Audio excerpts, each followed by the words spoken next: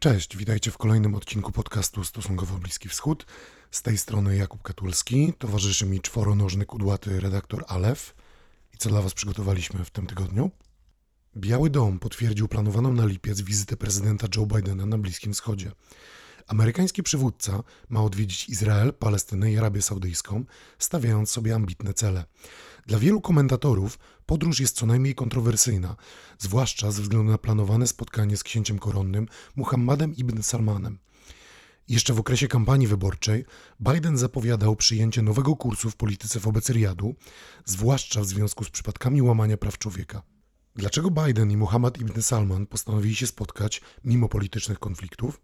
Czy wizyta zwiastuje normalizację relacji izraelsko-saudyjskich? Jakie jest amerykańskie stanowisko wobec innych sojuszników w regionie? O tym rozmawiam z Jakubem Dymkiem, dziennikarzem tygodnika Przegląd. W Izraelu Naftali Bennett zapowiedział przekazanie stanowiska premiera koalicyjnemu koledze Jairowi Lapidowi. To pokłosie kolejnego kryzysu w rządzie, który najprawdopodobniej przypieczętuje losy szerokiej koalicji zawiązanej przeciwko byłemu szefowi rządu, Benjaminowi Netanyahu. Kneset wstępnie zatwierdził już samo rozwiązanie parlamentu i kraj zmierza w kierunku piątych w ciągu 3 lat wyborów. Dlaczego po ledwie roku rząd ulega rozpadowi? Jakie były największe sukcesy tej egzotycznej koalicji? Czy Benjamin Netanyahu wróci do władzy? Na moje pytania odpowiada Jarosław Kociszewski, ekspert Fundacji StratPoints, twórca podcastu Free Range Productions i redaktor naczelny portalu Nowa Europa Wschodnia. A w językowym bałaganie łączę się z Michałem Czechowskim, by porozmawiać o jego niedawnej podróży do Syrii. Jak dzisiaj wygląda ten zniszczony konfliktami kraj? Czy wojna domowa odbiła się na języku codziennym Syryjczyków? Jaką rolę w dzisiejszej mowie pełnią eufemizmy? Tego dowiecie się, słuchając odcinka do końca. Stosunkowo Bliski Wschód to podcast wspierany przez słuchaczy za pośrednictwem patronite.pl. To właśnie dzięki Waszej pomocy mogę trzymać rękę na pulsie i co tydzień przyglądać się wydarzeniom na Bliskim Wschodzie wraz z zaproszonymi gośćmi. Serdecznie Wam za to dziękuję. A teraz zajrzyjmy do tego, co dzieje się w Waszyngtonie.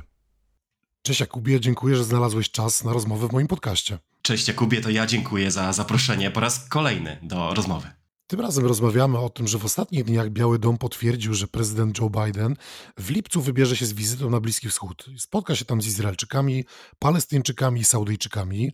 I zwłaszcza to ostatnie planowane spotkanie z księciem Muhammadem ibn Salmanem wywołało wiele kontrowersji wśród polityków i dziennikarzy.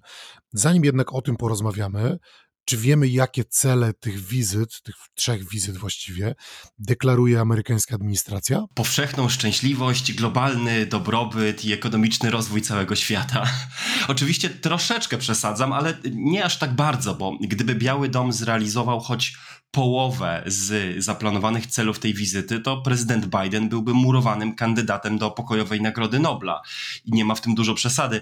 Wśród tych deklarowanych celów, o których mówi amerykańska administracja i pisze prasa w Ameryce, ja wypisałem sobie chyba z 7 i to jest normalizacja stosunków Saudów z Izraelem, domknięcie budowy antyirańskiej koalicji, nakłonienie państw Zatoki do zwiększenia wydobycia ropy, nakłonienie stron, przede wszystkim Arabii Saudyjskiej, do uszanowania wynegocjowanego przez ONZ zawieszenia broni w Jemenie, no i wreszcie zniechęcenie Arabii Saudyjskiej do dalszych zakupów broni i współpracy technologicznej i militarnej z Chinami i Rosją. To jest taka lista oczekiwań właśnie amerykańskiej opinii publicznej, która pomimo tego, że wymieniłem wiele punktów, wcale nie jest kompletna i stąd ten mój żart, że gdyby Biden załatwił połowę z tego w ciągu jednej wizyty, to naprawdę byłoby to bezprecedensowo udane spotkanie nie tylko na skalę regionalną, ale wręcz światową. To jest bardzo interesujące, bo niektóre z tych celów rozmijają się tak naprawdę z polityką prowadzoną przez Stany Zjednoczone, zwłaszcza przez administrację Bidena,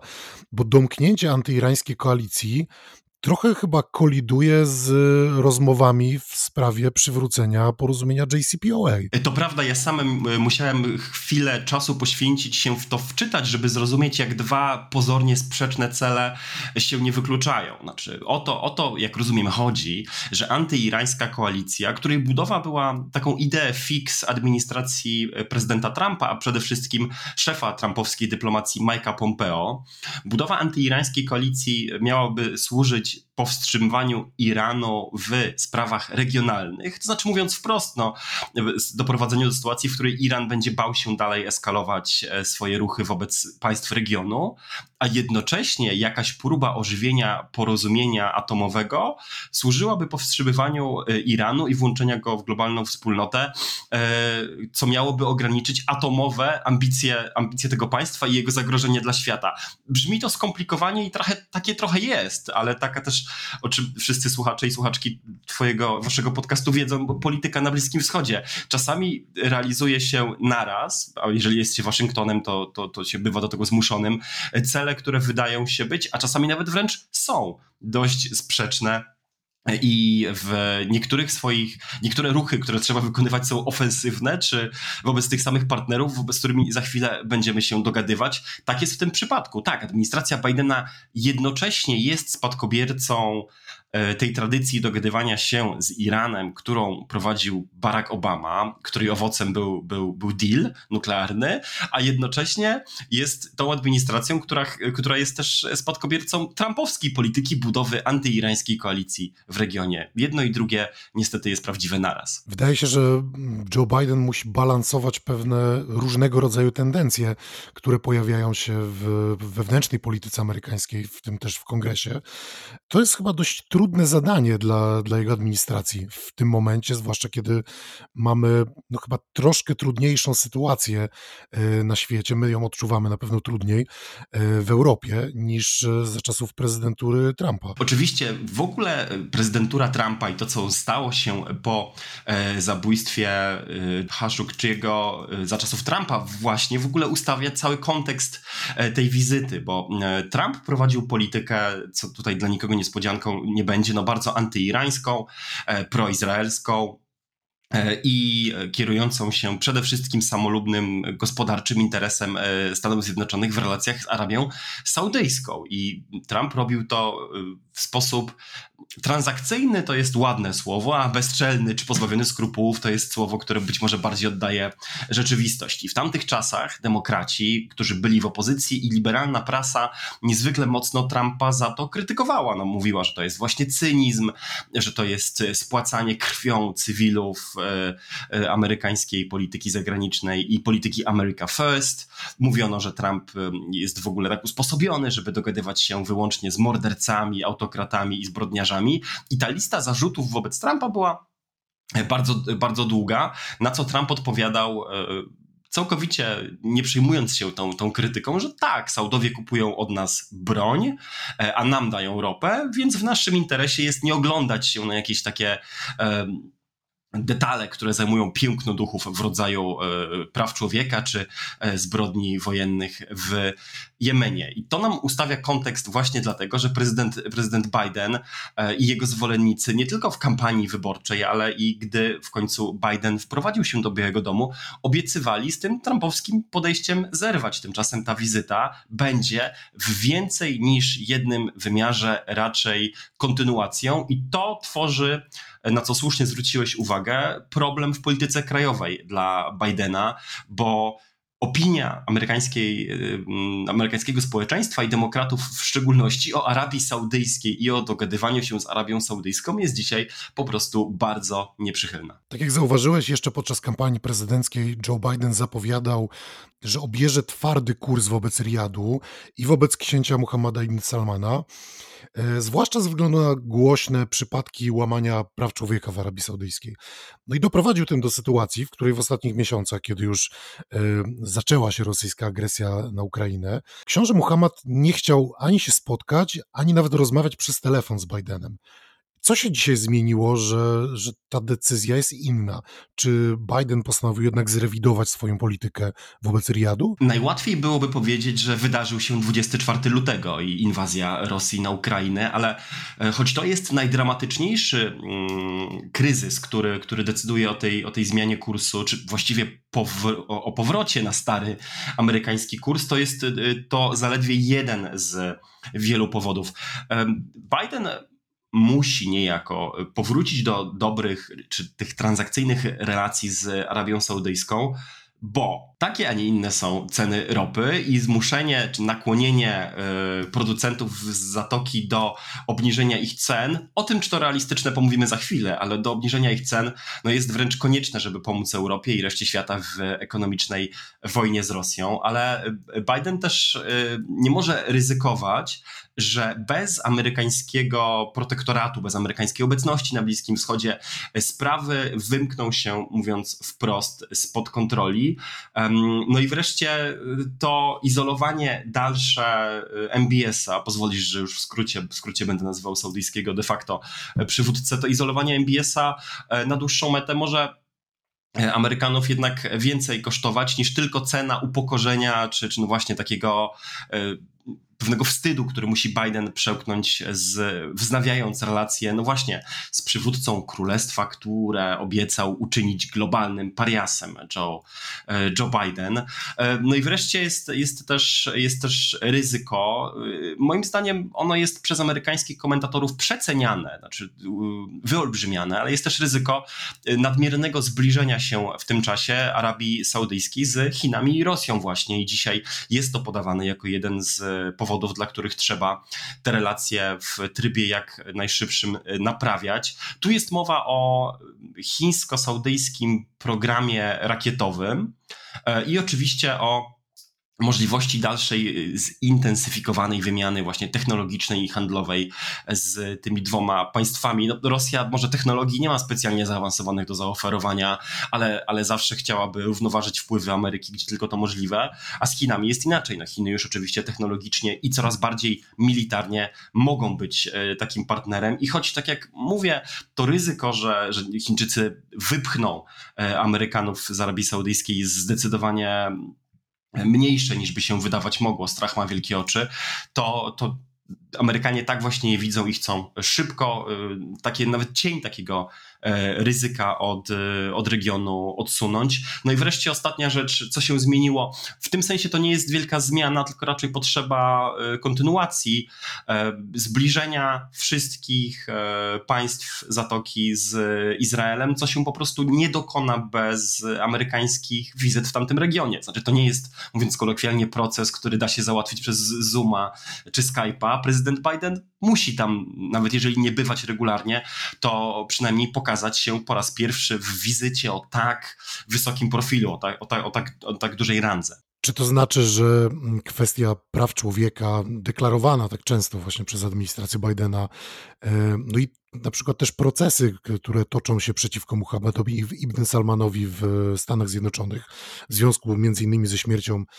Jamala Khashoggiego, to już zeszło na dalszy plan i to nie jest tak istotne dla administracji amerykańskiej, jak na przykład ustabilizowanie sytuacji naftowej świata? No, gdyby ktoś chciał pokazać amerykańską hipokryzję, to nie byłoby lepszego przykładu niż Arabia Saudyjska właśnie, bo my słyszymy raz po raz o tym, że prezydent Biden jest tak naprawdę przywódcą globalnej koalicji demokracji przeciwko Chinom, a dziś przeciwko Rosji. I krytycy raz po raz zauważają, że ciężko jest być przywódcą koalicji demokratycznej, gdy po naszej stronie są państwa, gdzie nie tylko nie ma demokracji liberalnej, ale nie ma po prostu żadnego parlamentaryzmu, żadnych praw człowieka, żadnych praw mniejszości i jest tam tyraniczne jedynowładztwo. I jako przykład podają właśnie Arabię Saudyjską. Co więcej, tę hipokryzję jest tym łatwiej wytykać, im po bardziej taki górnolotny język praw człowieka sięga sama administracja amerykańska. Dziennikarze przyłapali rzeczniczkę Białego Domu Karine Jean-Pierre, gdy mówiła, że nasza władza, nasz pan prezydent nie spotyka się z autokratami, i to chodziło wtedy o władzę Wenezueli i Nikaragui, by tydzień później ci sami dziennikarze mogli ją zapytać, ale zaraz, to nie spotyka się z autokratami jadąc przypadkiem właśnie teraz do Riyadu i Jeddy i Tel Awiwu, czy tam nie będzie autokratów, no i ta zależność jest cały czas widoczna. Im bardziej Ameryka, czym bardziej Waszyngton, administracja Bidena mówi, że broni demokracji, praw człowieka, wolności, prawo do samostanowienia narodów na całym świecie, tym bardziej jej zbliżenie z Arabią Saudyjską, czyli państwem, które mówiąc kolokwialnie nieprzesadnie się tymi wartościami przejmuje, kłuje w oczy obserwatorów. Natomiast odpowiadając na twoje pytanie wprost, czy ta kwestia stała się mniej ważna? No, odpowiedź cyniczna brzmi, nigdy aż tak ważna nie była. To oczywiście jest odpowiedź cynika.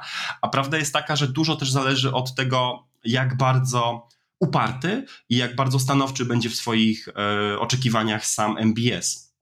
Sam książę, ponieważ my wiemy z przecieków, że dowartościowanie jego osobiście, rozmowa 1 na 1 i taki gest, który pozwoli w oczach opinii publicznej pokazać, że słowa o pariasie nie mają racji bytu, było warunkiem, który w ogóle MBS stawiał przed jakąkolwiek rozmową telefoniczną i bardzo mocno to komunikował w amerykańskiej prasie i za pomocą różnych, jak powiedziałem, przecieków. Więc to pytanie, czy śledztwa w sprawie Khashoggiego odejdą na dalszy plan, zależy także od samego MBS-a. Czy on zgodzi się na przykład lub postanowi wykonać jakiś rodzaj koncesji tutaj. Dziennikarze piszą w tym kontekście na przykład o obietnicy, że drugiego Khashoggiego nie będzie.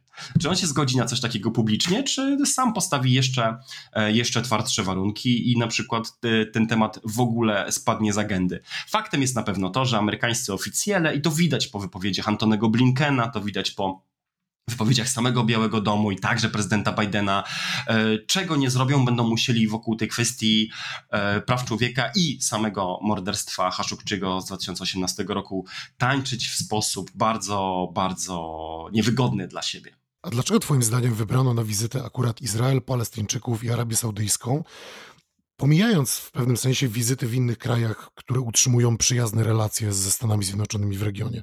Czy pozostali gracze regionalni, tacy jak na przykład Egipt czy Jordania, mniej znaczą dla Waszyngtonu w tym momencie? Znaczy, moja odpowiedź jest dość banalna. Biden ma tyle lat, ile ma i ani sam nie jest wielkim zwolennikiem, ani chyba jego najbliżsi doradcy nie uważają, że jest to konieczne, żeby obwozić go po kolejnych stolicach, gdzie zaszczycałby przywódców wizytami 1 na 1. Ten format jest wymyślony w ten sposób, żeby pokazać, gdzie leżą dwa najważniejsze strategiczne interesy Stanów Zjednoczonych w regionie i to jest w oczywisty sposób Izrael i Arabia Saudyjska.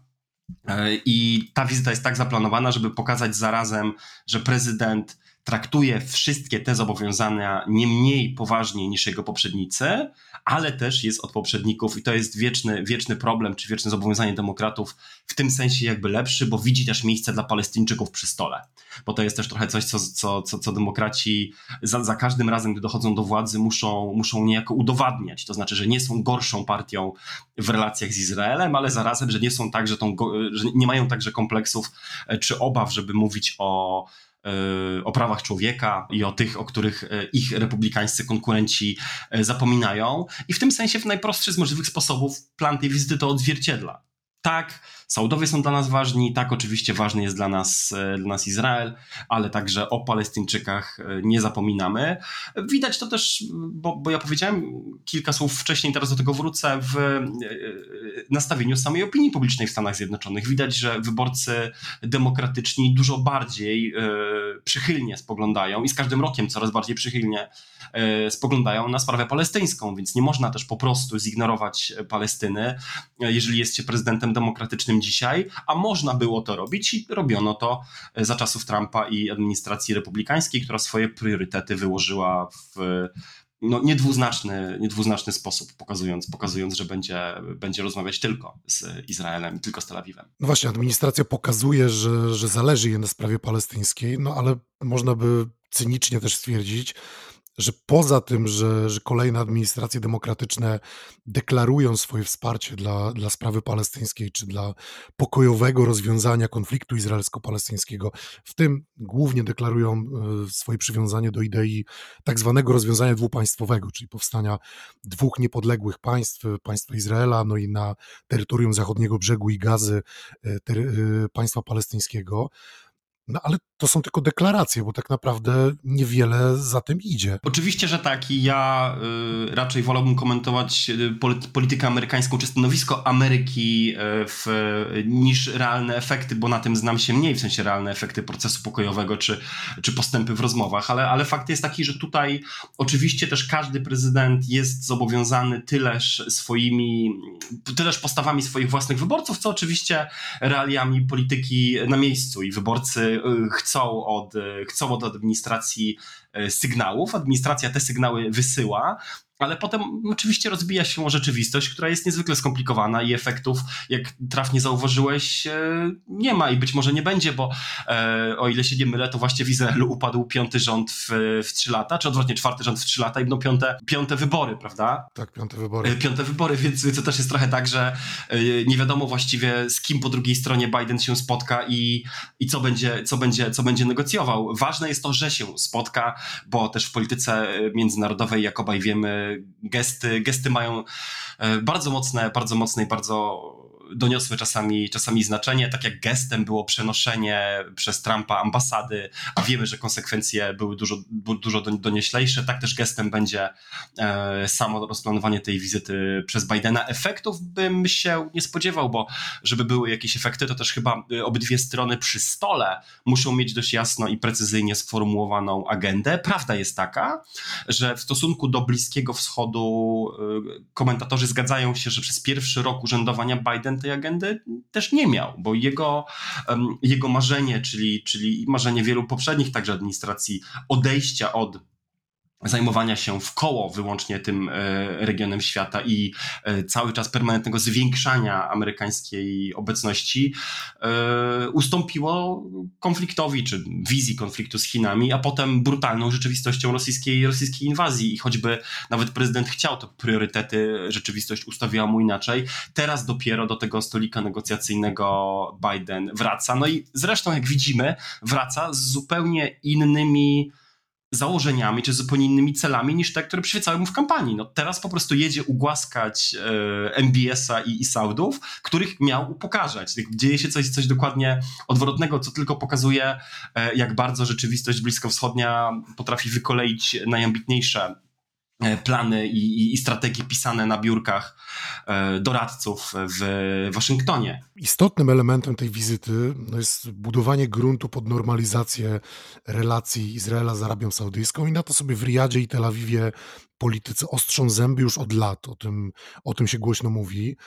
A Palestyńczycy z kolei dopatrują się w tych kolejnych umowach normalizacyjnych, tak zwanych porozumieniach abrahamowych, trochę zdrady sprawy palestyńskiej. No i trochę też kwestia porozumień abrahamowych, bo podejrzewam, że będziemy mówić, jeżeli dojdzie do normalizacji relacji Arabii Saudyjskiej z Izraelem, no to też będziemy wpisywać to trochę w ten dyskurs porozumień abrahamowych, słusznie bądź niesłusznie.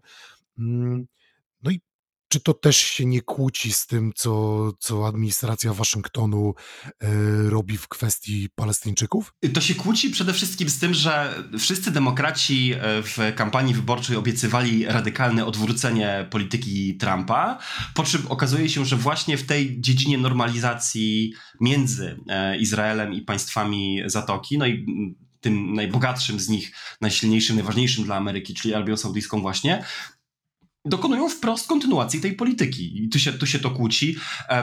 Czy kłóci się to także z obietnicami, no właśnie, jakiegoś szerszego uznania dla sprawy palestyńskiej? Na pewno tak to wygląda z regionu, ale prawda jest taka, że tutaj ze strony Ameryki działa pewnego rodzaju podwójna logika. Otóż powrót do Bliskiego Wschodu jako ważnej agendy ma służyć wycofaniu się z Bliskiego Wschodu w dalszej perspektywie. Co to oznacza? Bo tu mamy kolejny paradoks. Zaczęliśmy od paradoksu i zbliżając się do końca naświetlimy kolejny. Chodzi o to, że gdy zamknie się ten proces normalizacji, to nadzieja po stronie Amerykanów jest taka, że pozwoli to w efekcie usamodzielnić, ja wiem, że to bardzo paternalistycznie brzmi, ale w jakimś sensie pozwolić na większą autonomię regionalną i Izraelowi, i samym Saudom, którzy jeżeli zostaną zaproszeni do takiego jednego koszyka, do takiego jednego porozumienia, którego wspólnym negatywnym mianownikiem, przeciwnikiem będzie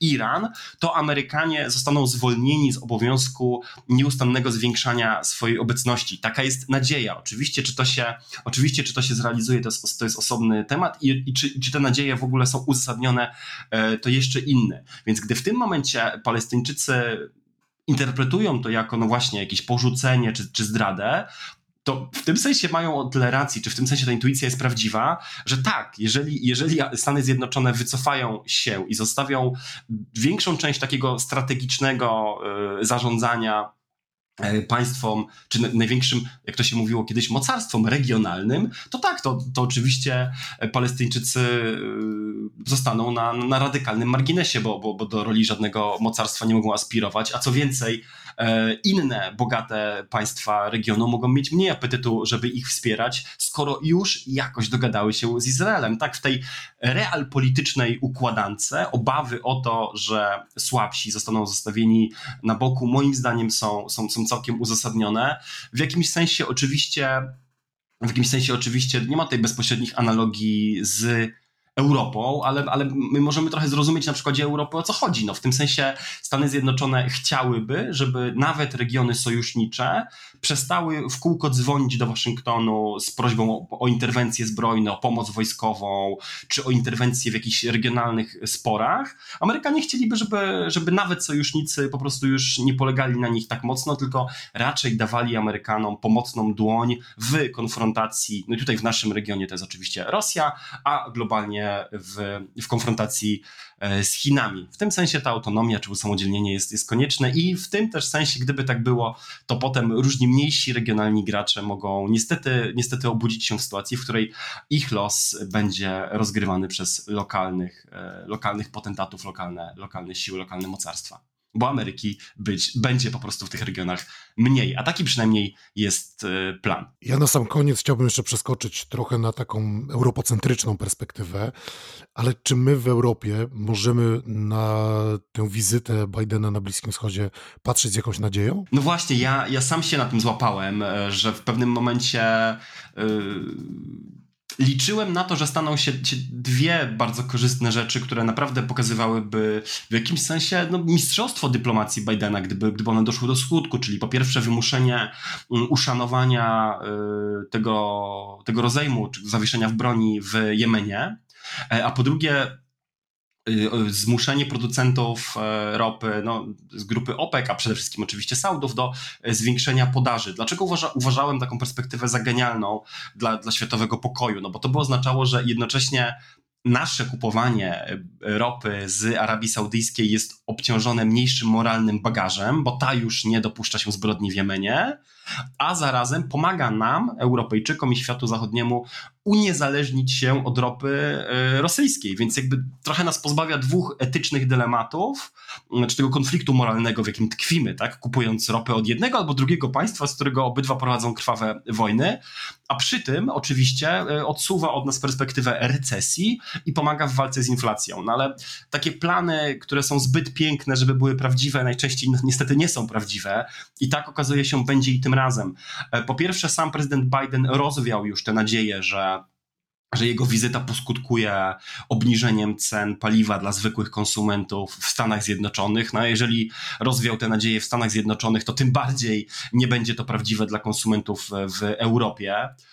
A po drugie, analitycy energetyczni, to można wymienić, nie wiem, Daniela Yergina, ale można w ogóle zwrócić, albo Javiera Blasa w Bloombergu. Analitycy energetyczni szybko zwrócili uwagę, że nawet gdyby Arabia Saudyjska wykorzystała swoje nadwyżki w 100%, to dzisiaj świat jest w takim kryzysie nie wydobycia, ale rafinowania ropy i produkcji produktów, no właśnie ropopochodnych, benzyny, oleju napędowego i tak dalej, że to zwiększenie podaży w bardzo niewielkim stopniu pomoże zwykłym konsumentom i jeżeli rzeczywiście spadnie rosyjski output, znaczy jeżeli spadnie ilość ropy, którą jest w stanie wytwarzać i eksportować Rosja, to nie pokryje tych deficytów nawet w 1/3. No i tym samym ta wielka nadzieja, że uda się załatwić dwie sprawy niejako naraz, czyli zagwarantować trochę bardziej pokojowy świat, trochę bardziej wolny od tych koszmarnych moralnych dylematów, a zarazem pomóc zwalczyć inflację dla zwykłych konsumentów w Europie i w Stanach Zjednoczonych. Niestety pomysł ten upadł, zanim nawet na dobre zdążył rozwinąć skrzydła i my już wiemy, że z podobnymi nadziejami powinniśmy się pożegnać, a więc z naszej tutaj europejskiej perspektywy ta wizyta niestety nie ma tego wymiaru, na który liczyliśmy. I mieć go niestety nie będzie, choć oczywiście na jakieś pokojowe ruchy względem Jemenu pozostaje nam liczyć, bo jeżeli ten rozejm czy zawieszenie broni wynegocjowane przez ONZ się utrzyma, to daje to też nadzieję na podobne formaty i podobne rozstrzygnięcia i w innych regionach świata. Bardzo dziękuję Ci za bardzo interesującą rozmowę. Jakubie, jak zawsze bardzo interesująco dziękuję i do usłyszenia. Do usłyszenia.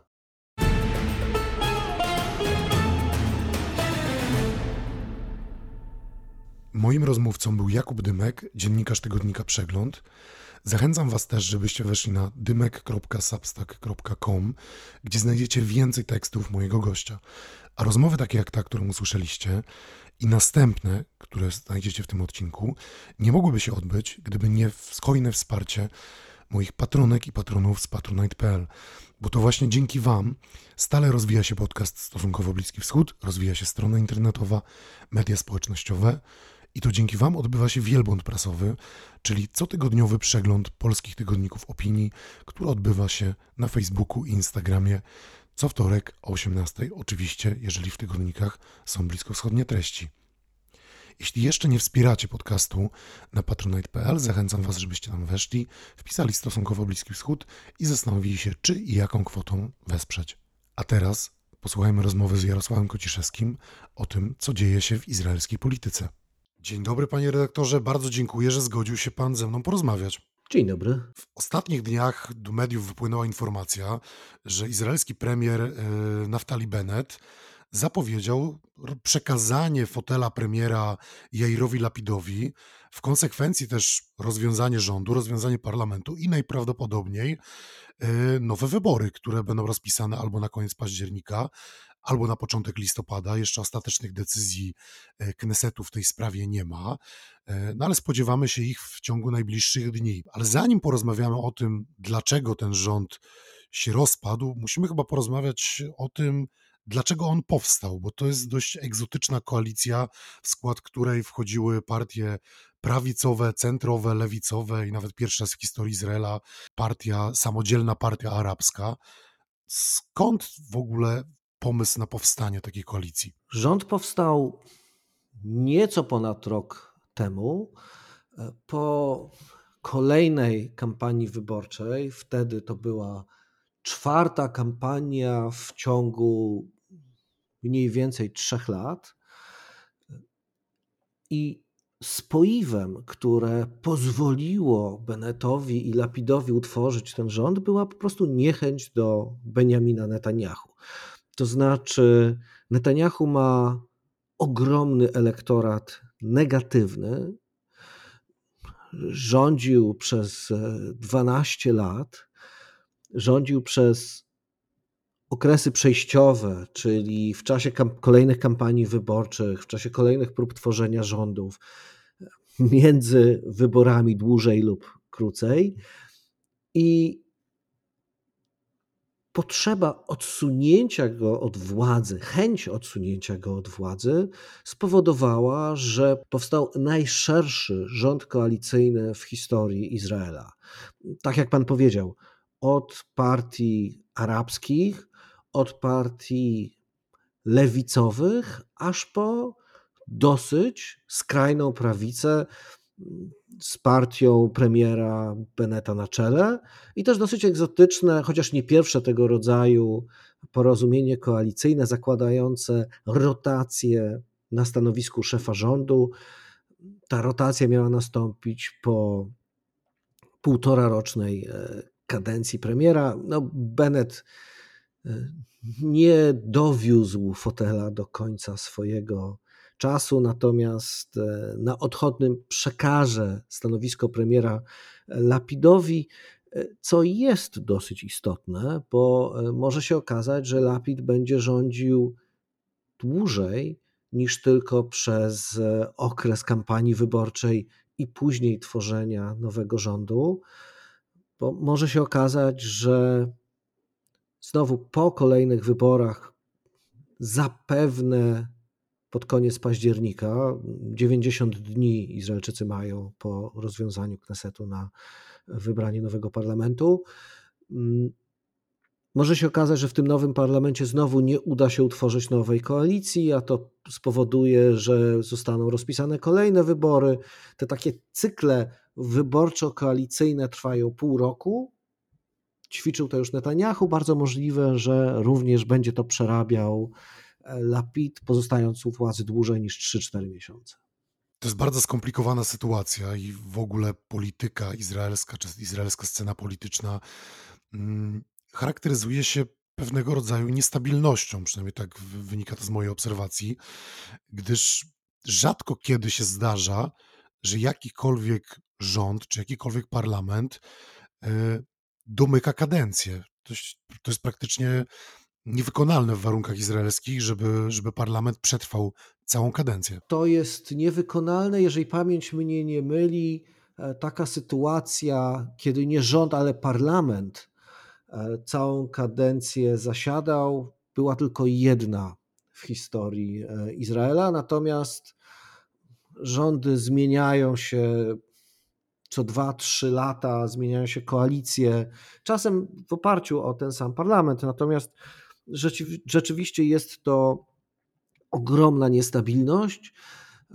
Wynika to po części z bardzo niskiego progu wyborczego.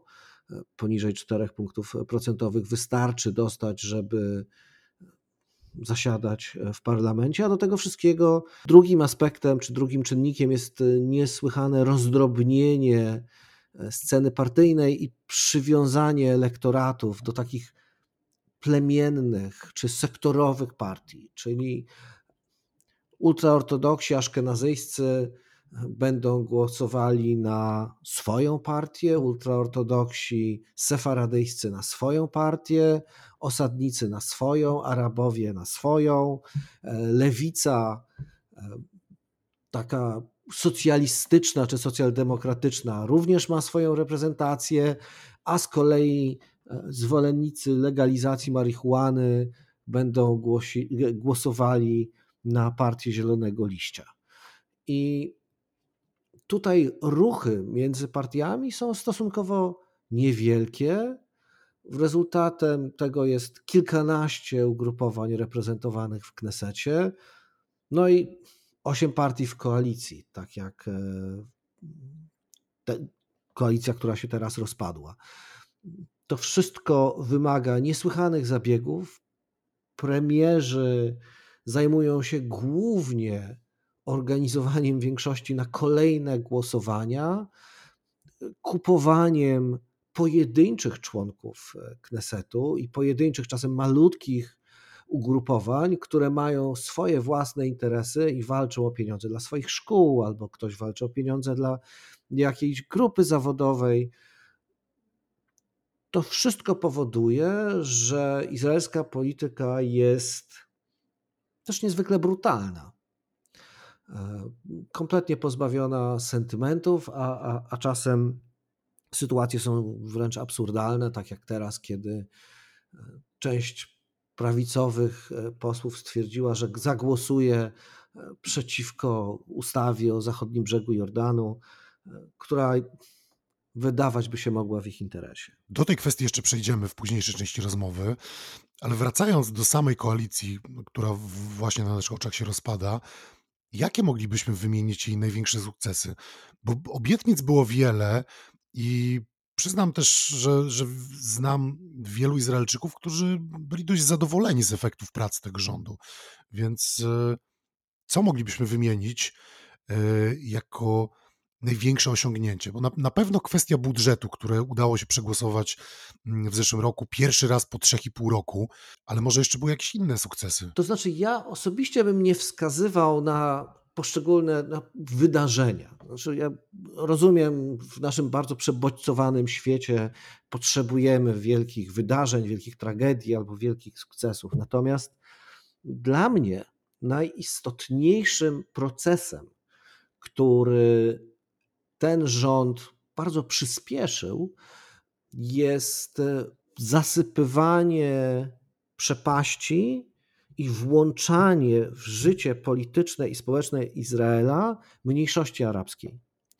20% obywateli Izraela to są Arabowie, przez Palestyńczyków z zachodniego brzegu Jordanu czy ze strefy Gazy, nazywani Arabami 1948 roku, czyli to są potomkowie tych, którzy pozostali na terytorium Izraela i de facto są obywatelami drugiej kategorii. Izrael podkreśla, że jest państwem demokratycznym, że takie rozróżnienia nie istnieją, natomiast w praktyce tak to wygląda.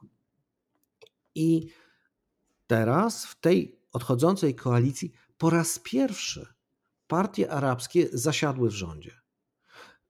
To jest zupełnie rewolucyjne, bo też, żeby zasiadać w rządzie, zasiadać w koalicji, na przykład potrzebne są rozmaite dopuszczenia do tajemnic państwowych. Co prawda Arabowie nie trafili do tych najtajniejszych chociażby komisji, takich jak Komisja do Spraw Bezpieczeństwa czy Cyberbezpieczeństwa. Niemniej jednak jest to precedens. Rząd również przeznaczył miliardowe kwoty na nadrabianie zaległości w infrastrukturze, w edukacji, służbie zdrowia itd., itd. Także ja myślę, że z perspektywy przyszłości i rozwoju Izraela jest to przełom. A jeżeli nie przełom, to ogromny krok do przodu.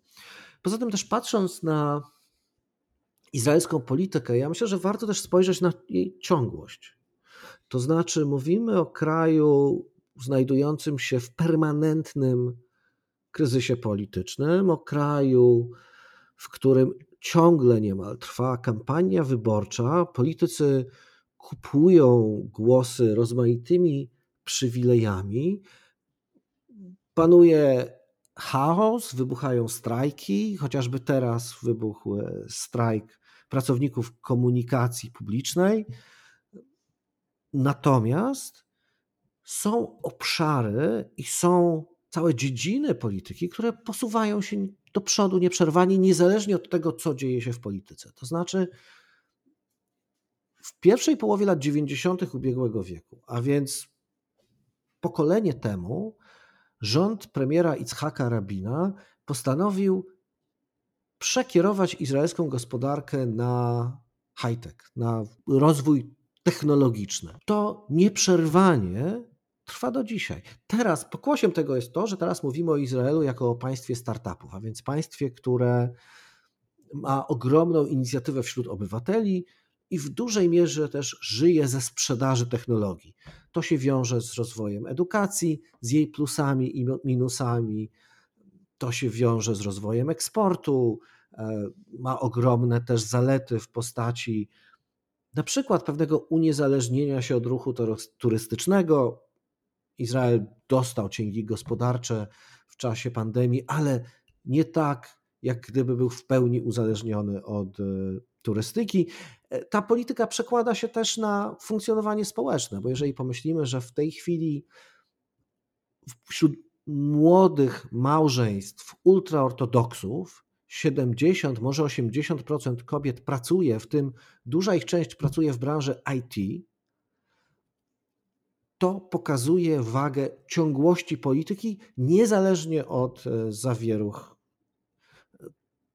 tych takich parlamentarno-rządowych. To samo w dużej mierze dotyczy kwestii bezpieczeństwa, to znaczy izraelska armia funkcjonuje, ma budżety, ma też swoje problemy, ale na przykład jest w stanie prowadzić bardzo zaawansowane projekty modernizacyjne i w tych bardzo kluczowych obszarach kolejne rządy nie stwierdzają, że wszystko, co robili poprzednicy, jest bez sensu, zaczynamy od zera. Obszary, które są uważane za mniej istotne, rzeczywiście dzieją się rzeczy okropne. Takie jak w MSZ-cie, który cierpi na ciągłe niedofinansowanie, ma problemy z obsadą stanowisk, ma problemy z jakością kadr itd., itd. Natomiast w takich obszarach, które są uważane za absolutnie strategiczne, kolejne rządy są w stanie kontynuować ogólny kierunek polityczny. Tak jak pan zauważył, udaje się zachować pewną ciągłość władzy i pewną ciągłość projektu politycznego mimo rozmaitych skandali. Jeden z takich skandali głośnym w ostatnich latach są 3 sprawy o korupcję i nadużycie władzy, w które zamieszany jest były premier Benjamin Netanyahu. Bennett z Lapidem zapowiadali, że chcą doprowadzić do skutecznego rozwiązania właśnie procesy związane z Benjaminem Netanyahu. Czy udało się w jakikolwiek sposób posunąć do przodu te sprawy karne? One trwają, tak, tak. To znaczy, to jest zupełnie odrębny obszar. To znaczy, Izrael jest państwem prawa. Politycy bywają sądzeni i skazywani za nadużycia. Były premier Ehud Olmert odsiedział karę za korupcję w czasach, kiedy był burmistrzem Jerozolimy. Prezydent Kacaw został skazany za gwałt. Aryeh Deri, szef obecnie partii Szas, ultraortodoksyjnej partii sefaradyjskiej, odsiedział wyrok za nadużycie władzy i korupcję, po czym wrócił do polityki. W związku z tym również do sądu trafiły 3 sprawy przeciwko Netanyahu i rozprawy się toczą. Świadkowie są przesłuchiwani. Kolejni świadkowie mają być przesłuchiwani po wakacjach. W związku z tym, nawet jeżeli by się okazało, że Netanyahu wygrałby wybory, a może nawet został premierem, co nie jest wcale pewne, to znaczy może być na czele największej partii politycznej i wcale nie zostać premierem, to nie zmienia faktu, że ten proces będzie się toczył i on może być skazany. Chyba że znowu w nowej konfiguracji politycznej Kneset w jakiś sposób przeforsuje prawo, które da mu immunitet. To jest jedna z przyczyn upadku jego przed przeszłorokiem. To wracając już do koalicji, do przyczyn jej rozpadu, co właściwie sprawiło, że ta koalicja wytrzymała jedynie rok? Bo mieliśmy parę głośnych przypadków kryzysów, tak jak odejście na przykład Idit Silman, która popadła w konflikt z ministrem zdrowia Nicanem Horowicem właściwie o decyzję ministra, by poinstruować szpitale, żeby zezwalały na wnoszenie chamecu w okresie święta Pesach do szpitali przez pacjentów.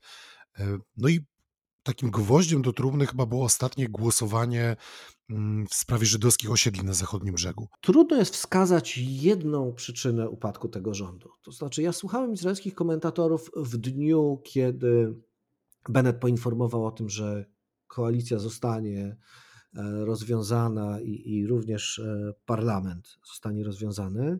I do ostatniej chwili izraelscy komentatorzy się spodziewali, że będzie jakiś nowy deal.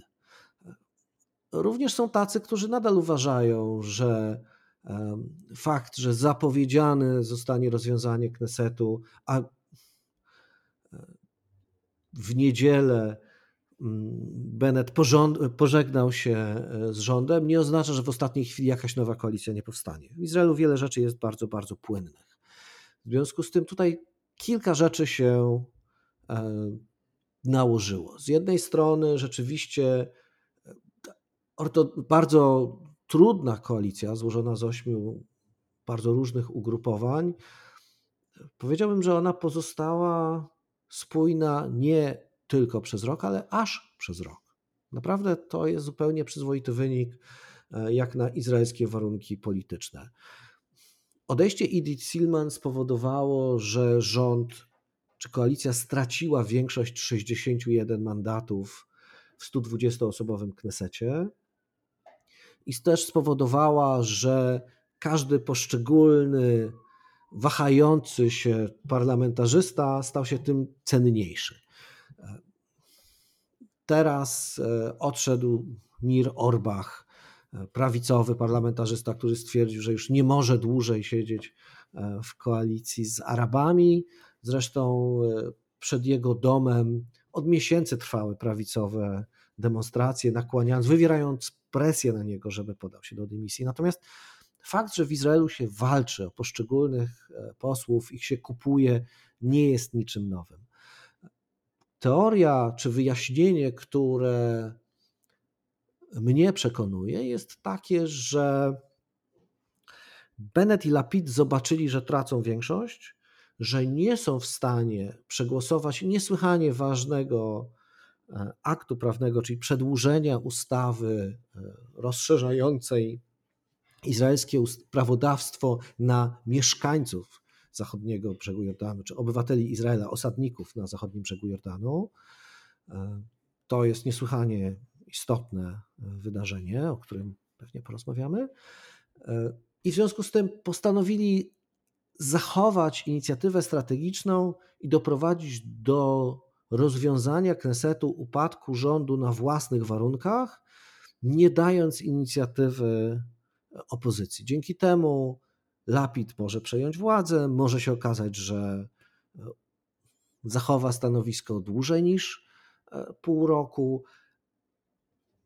Rząd upada, czy koalicja upada, ale w pewnym stopniu w sposób kontrolowany, nie oddając Netanyahu, a więc w tej chwili liderowi opozycji, możliwości zarządzania tym kryzysem, a wiemy, że jest w tym fantastyczny.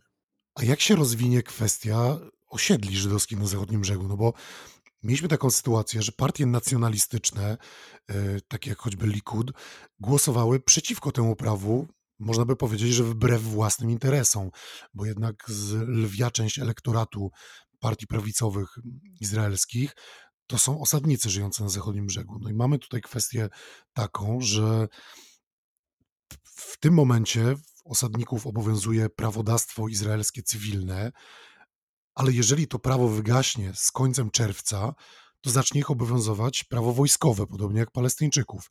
I w związku z tym, czy jest jakakolwiek szansa, że rzeczywiście tak się stanie, czy ostatecznie te partie się porozumieją i przegłosują przedłużenie tych wyjątkowych przepisów? W izraelskiej polityce wszystko jest możliwe. Od tego zacznijmy. Jest to bardzo ciekawy i ważny moment, bo po zajęciu zachodniego brzegu Jordanu przez Izrael w 1967 roku, po wojnie sześciodniowej, Izraelczycy wprowadzili rzeczywiście ustawę, która powoduje, że Izraelczycy, obywatele Izraela mieszkający na zachodnim brzegu Jordanu podlegają ustawodawstwu izraelskiemu, a nie wojskowemu, któremu z kolei podlegają żyjący tam Palestyńczycy. I teraz ta ustawa wymaga przedłużenia co 5 lat. Tak się zdarzyło, że kolejny 5-letni okres mija właśnie z końcem czerwca. Konsekwencje tego mogą być naprawdę bardzo, bardzo istotne, bo na przykład prawnicy, adwokaci, sędziowie mieszkający na osiedlach stracą prawo wykonywania zawodu na terytorium Izraela.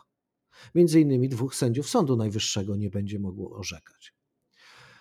Osadnicy stracą możliwość uzyskiwania opieki społecznej. Zaczną być sądzeni według kodeksów wojskowych, zaczną podlegać sędziom wojskowym. Wygaśnie furtka, dzięki której Izrael nie przestrzega konwencji genewskich.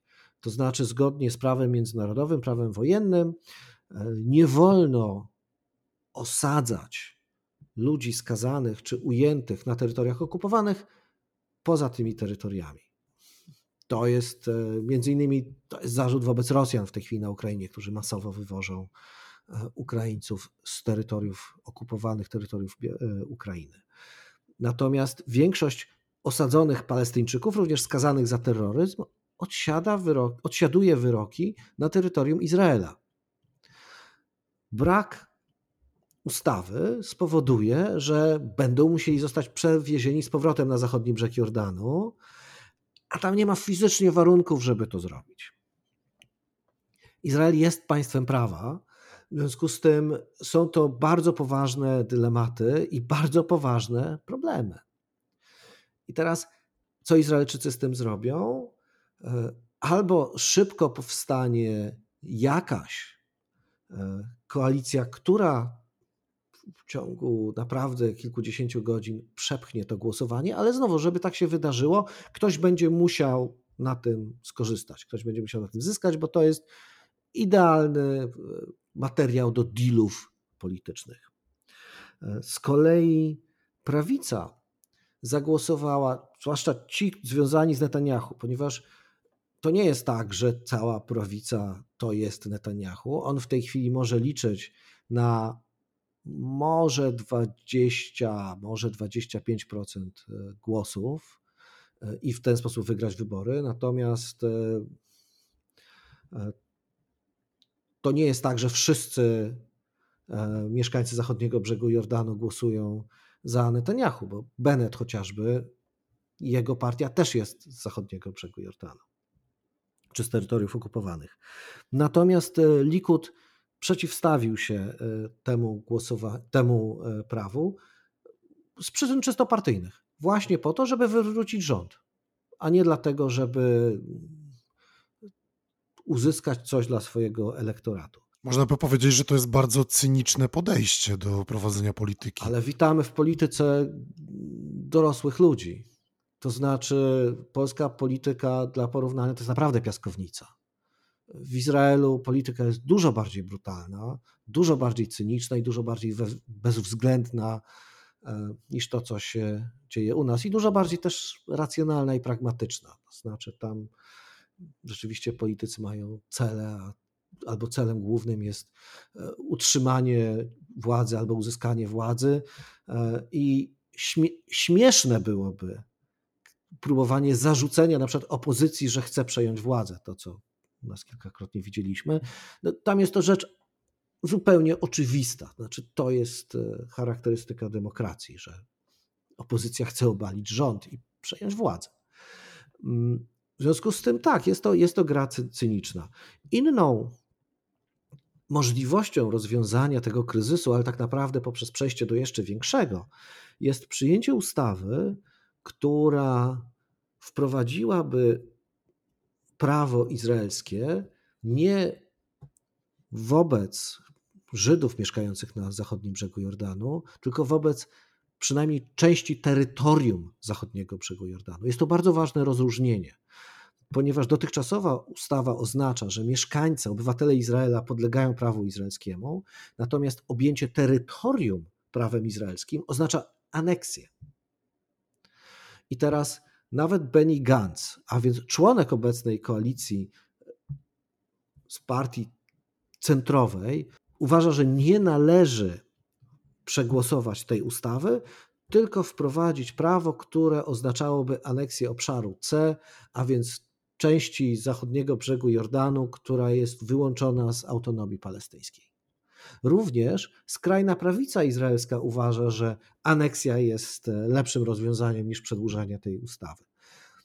To wszystko oczywiście jest kwestią też negocjacji, bo wszystko w izraelskiej polityce podlega negocjacji, więc zapewne do ostatniej chwili będą trwały rozmowy, więc naprawdę nie wiemy. Do ostatniej minuty nie będzie wiadomo, czy przypadkiem nie ma jakiegoś dealu, a może się okazać, że na podstawie tego dealu powstanie nowa koalicja w oparciu o obecny Kneset. Naprawdę w izraelskiej polityce wszystko jest możliwe i dopóki nie zapadnie, dopóki nie odbędzie się głosowanie za rozwiązaniem Knesetu, tak długo wiele opcji jest na stole. Na sam koniec naszej rozmowy chciałbym przejść do trochę innego wątku, a mianowicie do śmierci palestyńskiej dziennikarki Al Jazeera Shireen Abu Akleh. Czy jej śmierć i trwające w tej sprawie śledztwo, a także ostatni komunikat Organizacji Narodów Zjednoczonych, wedle którego Abu Akleh miała zostać zabita przez izraelskiego żołnierza, czy to może wpłynąć w jakikolwiek sposób na wynik wyborów, na przykład powodując wzrost poparcia dla partii arabskich? Czy może dla izraelskiej opinii publicznej ta sprawa jest kompletnie nieistotna? Kompletnie jest nieistotna. Nie ma to najmniejszego znaczenia dla polityki wewnętrznej w Izraelu. Izraelczycy się tym przypadkiem za bardzo nie interesują, poza naprawdę nielicznymi. Zginęła dziennikarka, świat. Znaczy, jeżeli ktoś się interesuje, to bardziej tym, że świat znowu zajął się sprawą, która z perspektywy Izraelczyków jest kompletnie nieistotna. Także tutaj nie będzie to miało wpływu na głosowanie, nie jest za bardzo przedmiotem rozmów, jest bardziej postrzegane jako dowód na to, że świat zajmuje się kompletnie nieistotnymi wydarzeniami tylko po to, by uderzyć w Izrael.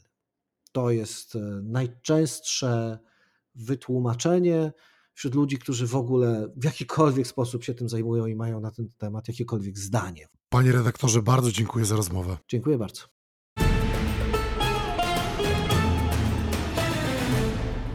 Rozmawiał ze mną Jarosław Kociszewski, ekspert Fundacji StratPoints, twórca podcastu Free Range Productions i redaktor naczelny portalu Nowa Europa Wschodnia. A teraz zapraszam Was na językowy bałagan.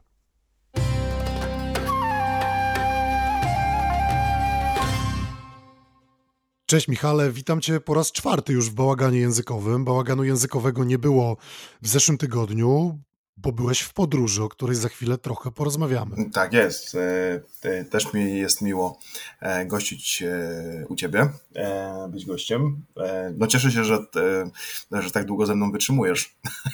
Że jeszcze sobie tutaj jesteśmy w stanie trochę o różnych rzeczach ciekawych porozmawiać. Ja bardzo lubię te nasze rozmowy, bo one są zawsze ciekawe i zawsze można się czegoś dowiedzieć. Mam nadzieję, że nasi słuchacze też je lubią i też cieszą się z tego, że bałagan językowy się pojawia w miarę regularnie.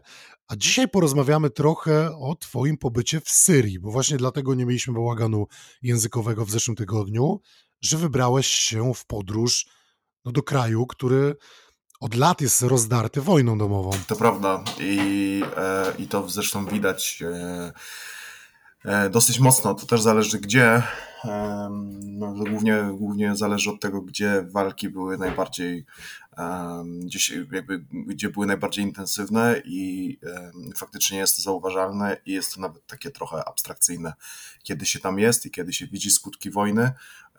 No więc tak, ja planowałem, miałem taki plan, który no, ze względów technicznych po prostu nie wypalił. Chciałem trochę opowiedzieć stamtąd, jakby będąc na miejscu. Niestety połączenie internetowe w większości przypadków, które gdzieś tam łapałem, no nie spełniało pewnych wymagań. Miałem problem, żeby wysłać niektórym zdjęcia, a co dopiero mówiąc tutaj o jakiejś rozmowie, także nadrabiamy teraz. Tak, nadrabiamy teraz i opowiedz może tak w kilku zdaniach o tej Syrii, bo z tego co wiem od Ciebie, Ty o tej Syrii będziesz pisał i będziesz pisał na pewno bardziej szczegółowo, ale co udało Ci się w Syrii zobaczyć, tak w paru zdaniach? Dla mnie samym wyczynem, to znaczy takim wyczynem, którym ja sobie myślałem jeszcze przed podróżą, było w ogóle znalezienie się w tej Syrii. To była dla mnie taka wyprawa, która chodziła mi po głowie już od lat kilku i nigdy nie przypuszczałem, może inaczej, nie przypuszczałem, że to się stanie tak prędko. Pamiętam, że jak przekroczyłem tą granicę syryjską, bo tam w ogóle ten cały proces przekraczania granicy jest bardzo, bardzo ciekawy. Ja najpierw leciałem do Libanu z Warszawy i dopiero później drogą lądową, że się tak wyrażę, przekraczałem granicę. Najpierw z Libanem, potem znalazłem się na takim terytorium kilkukilometrowym, takim pasie, które no, nie wiem, czy można powiedzieć, że jest niczyje, ale oddziela powiedzmy jedną granicę od drugiej. Dopiero później się dojeżdża do granicy syryjskiej. Przechodzi się podobną procedurę, to znaczy dużo jest tutaj biurokracji. I pamiętam ten moment, kiedy przekroczyłem granicę syryjską i pamiętam to, że serce zaczęło mi dosłownie tak mocniej bić, bo uświadomiłem sobie, że ja już w tej Syrii jestem, że to się stało, że no, że się udało przede wszystkim, bo to też nie jest wbrew pozorom takim łatwym zadaniem. No i zobaczyłem tabliczkę witamy w Syrii i mówię, kurczę, to się naprawdę stało. No o tym oczywiście będę pisał jeszcze, myślę, że jeszcze kilka rzeczy tutaj jest no, do powiedzenia na pewno. Z takich rzeczy, które widziałem, to oczywiście Aleppo, Homs, to są takie dwa miasta, które bardzo mocno, mówiąc kolokwialnie, oberwały podczas wojny. Było to o tyle dla mnie takie abstrakcyjne, czy takie, pamiętam, że się rozpłakałem w ogóle w Aleppo, widząc te tereny Starego Miasta, bo oczywiście też nie można powiedzieć, że całe Aleppo, czy cały Homs jest w ruinie, ale na pewno jakaś część tych miast jest. Nie sprawdzałem statystyk, nie wiem jak to wygląda w statystykach, jak mocno te miasta, że tak powiem, zostały zniszczone podczas wojny, natomiast dla mnie ten kontekst miasta Homs był o tyle szczególny, ponieważ ja tutaj w Poznaniu pomagam jednej starszej pani od kilku lat, która jest z Syrii, właśnie z miasta Homs. Jej się jeszcze udało wyjechać, kiedy jej dom jeszcze stał, ale jakiś czas później jej dom został zbombardowany, ale ona już była wtedy w Damaszku. Potem trafiła do Polski, no i w tej Polsce już od kilku lat jest, ja jej pomagam i zawsze słuchałem o tym mieście no i nagle się tam znalazłem, więc zobaczyłem skalę tych zniszczeń i było to poruszające. No, na pewno postaram się oddać wszystkie moje wrażenia z tej podróży w tekście, który mam nadzieję powstanie całkiem niedługo, razem ze zdjęciami, także zabiorę was wszystkich w taką małą podróż, żebyście chociaż troszeczkę zobaczyli i poczytali o tym, co widziałem. Więc czekamy na efekty pracy nad tekstem, ale jesteśmy w językowym bałaganie, więc spotykamy się tutaj po to, żeby porozmawiać o języku. I chciałbym ciebie zapytać o to, czy wojna domowa w Syrii odbiła się jakoś na codziennym języku, czy na sposobie rozmawiania Syryjczyków? Zawsze tak jest, że konflikty zbrojne, czy jakiekolwiek takie większe tragedie wewnątrz jakiegoś kraju odbijają się w różny sposób na język, który jest używany.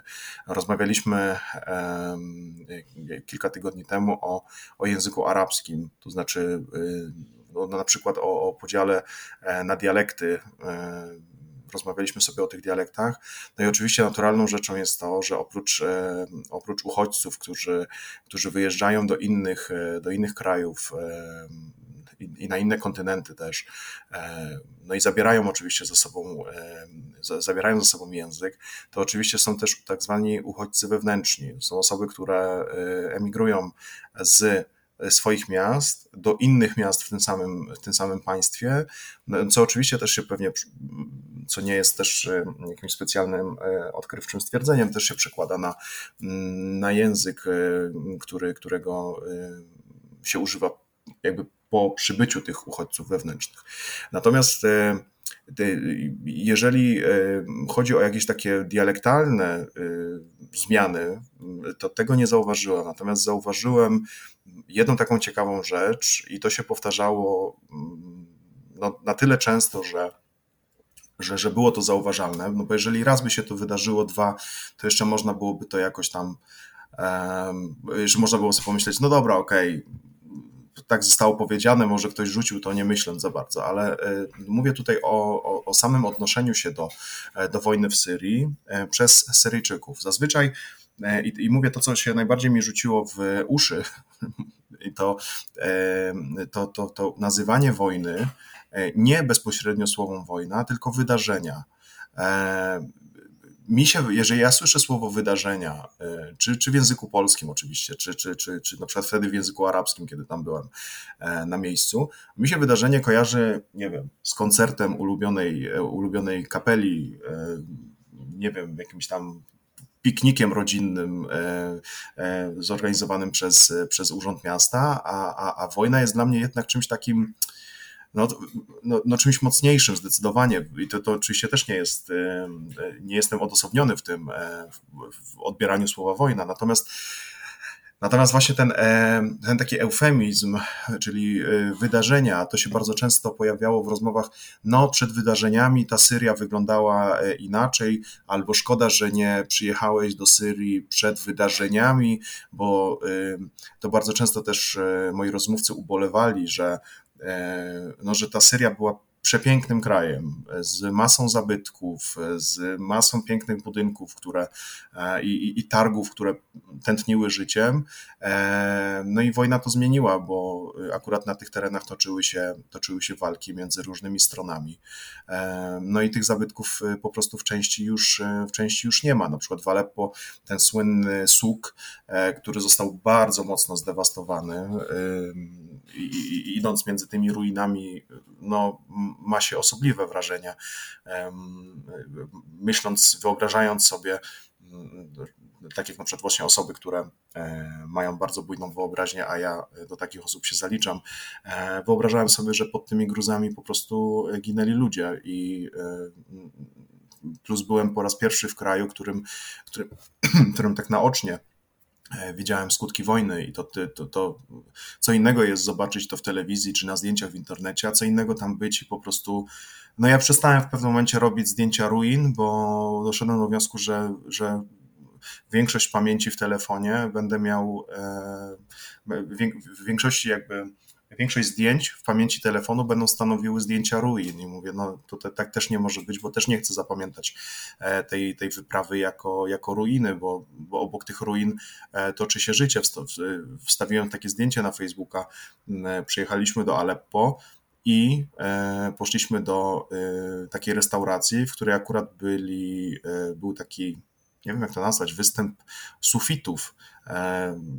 Oni bardzo dużo śpiewają, grają na instrumentach, śpiewają pieśni religijne i to się wszystko działo w restauracji, która też zresztą była zdewastowana, została odbudowana, a obok, dosłownie za płotem są ruiny Starego Miasta i ludzie się bawią, i ludzie spędzają czas, i jedzą, i palą fajkę wodną, i robią wszystkie inne aktywności, o których możemy sobie pomyśleć, a obok są ruiny.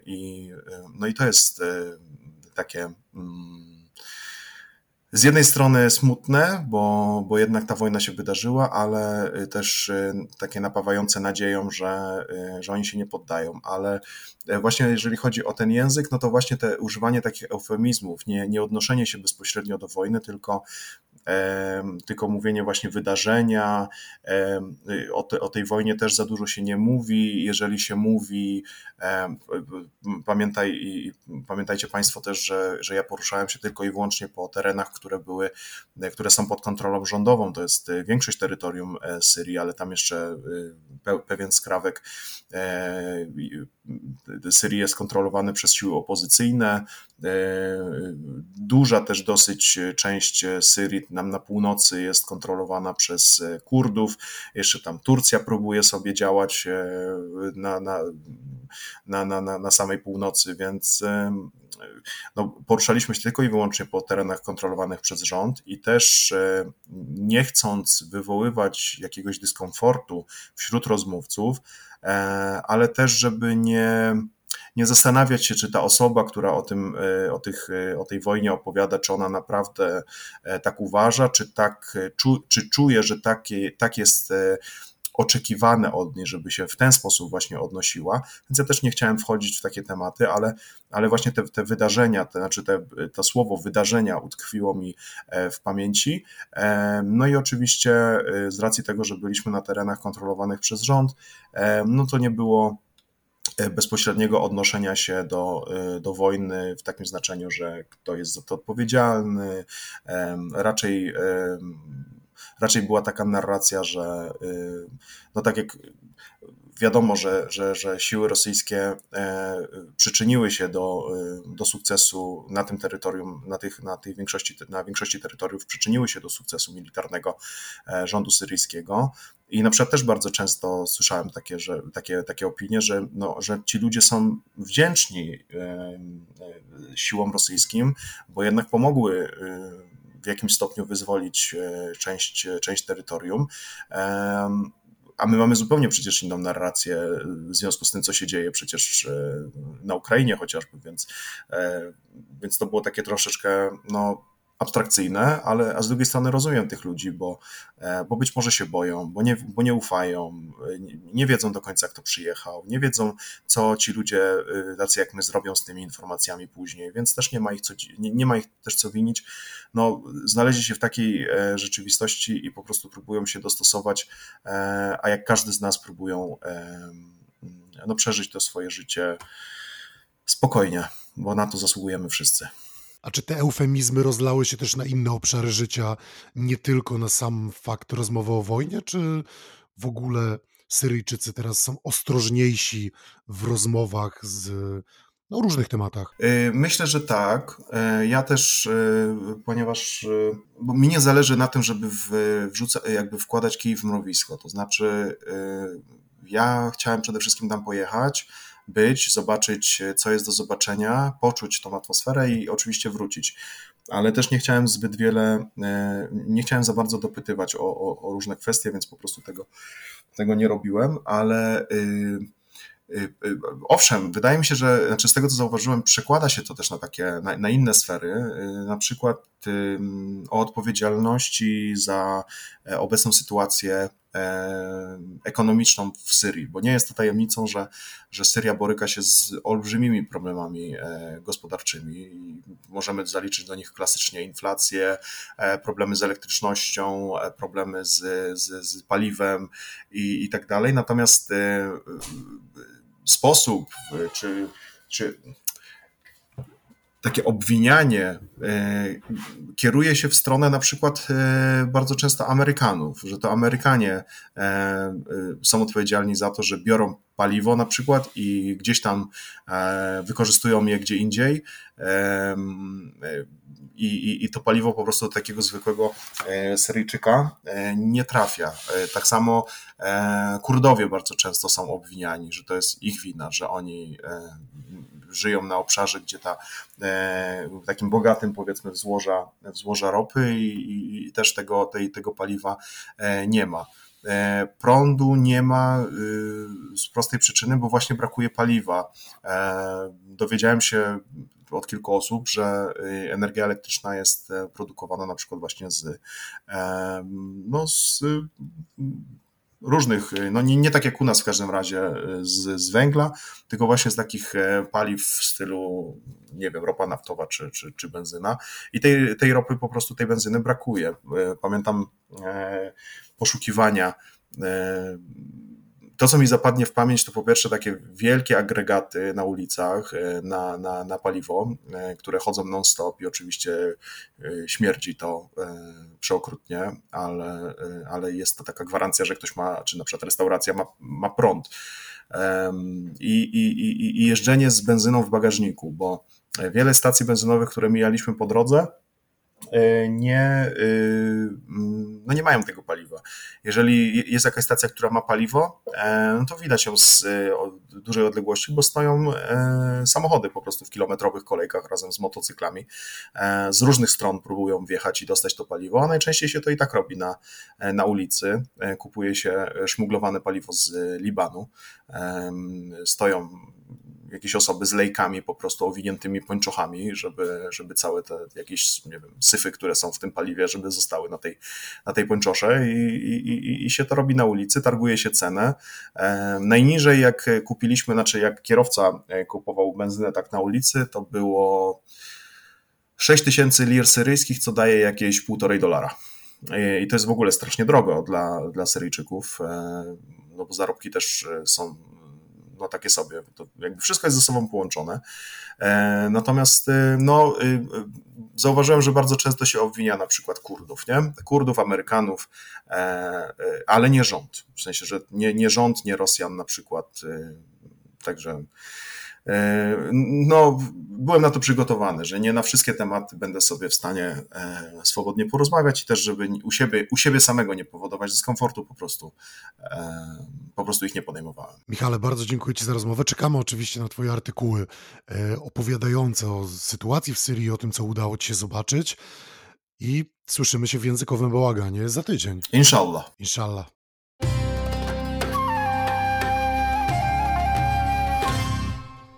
podoba się Wam to, co tworzymy wspólnie z Michałem Czechowskim, zachęcam Was, żebyście weszli na buycoffee.to/Ismael i zastanowili się, czy kupić Michałowi kawę. Może być to zwykłe espresso, może być to latte, a może być to kawa po arabsku. Przypominam też, że wciąż trwa nabór na letni kurs języka hebrajskiego prowadzony przeze mnie. Jeżeli jesteście zainteresowani kursem hebrajskiego od podstaw, który rusza w lipcu, pierwsze spotkanie już 4 lipca, piszcie maile na kontakt@stosunkowobliskiwschód.pl lub piszcie do mnie na Facebooku i Instagramie. A to wszystko, co usłyszycie w tym odcinku podcastu Stosunkowo Bliski Wschód. Mam nadzieję, że się Wam podobało i wiele z niego wynieśliście. Pamiętajcie, żeby dzielić się swoimi spostrzeżeniami, uwagami, pytaniami, pisząc na adres mailowy, który przed chwilą podałem, albo też pisząc na Instagramie i Facebooku. A w podcaście słyszymy się już za tydzień. Do usłyszenia.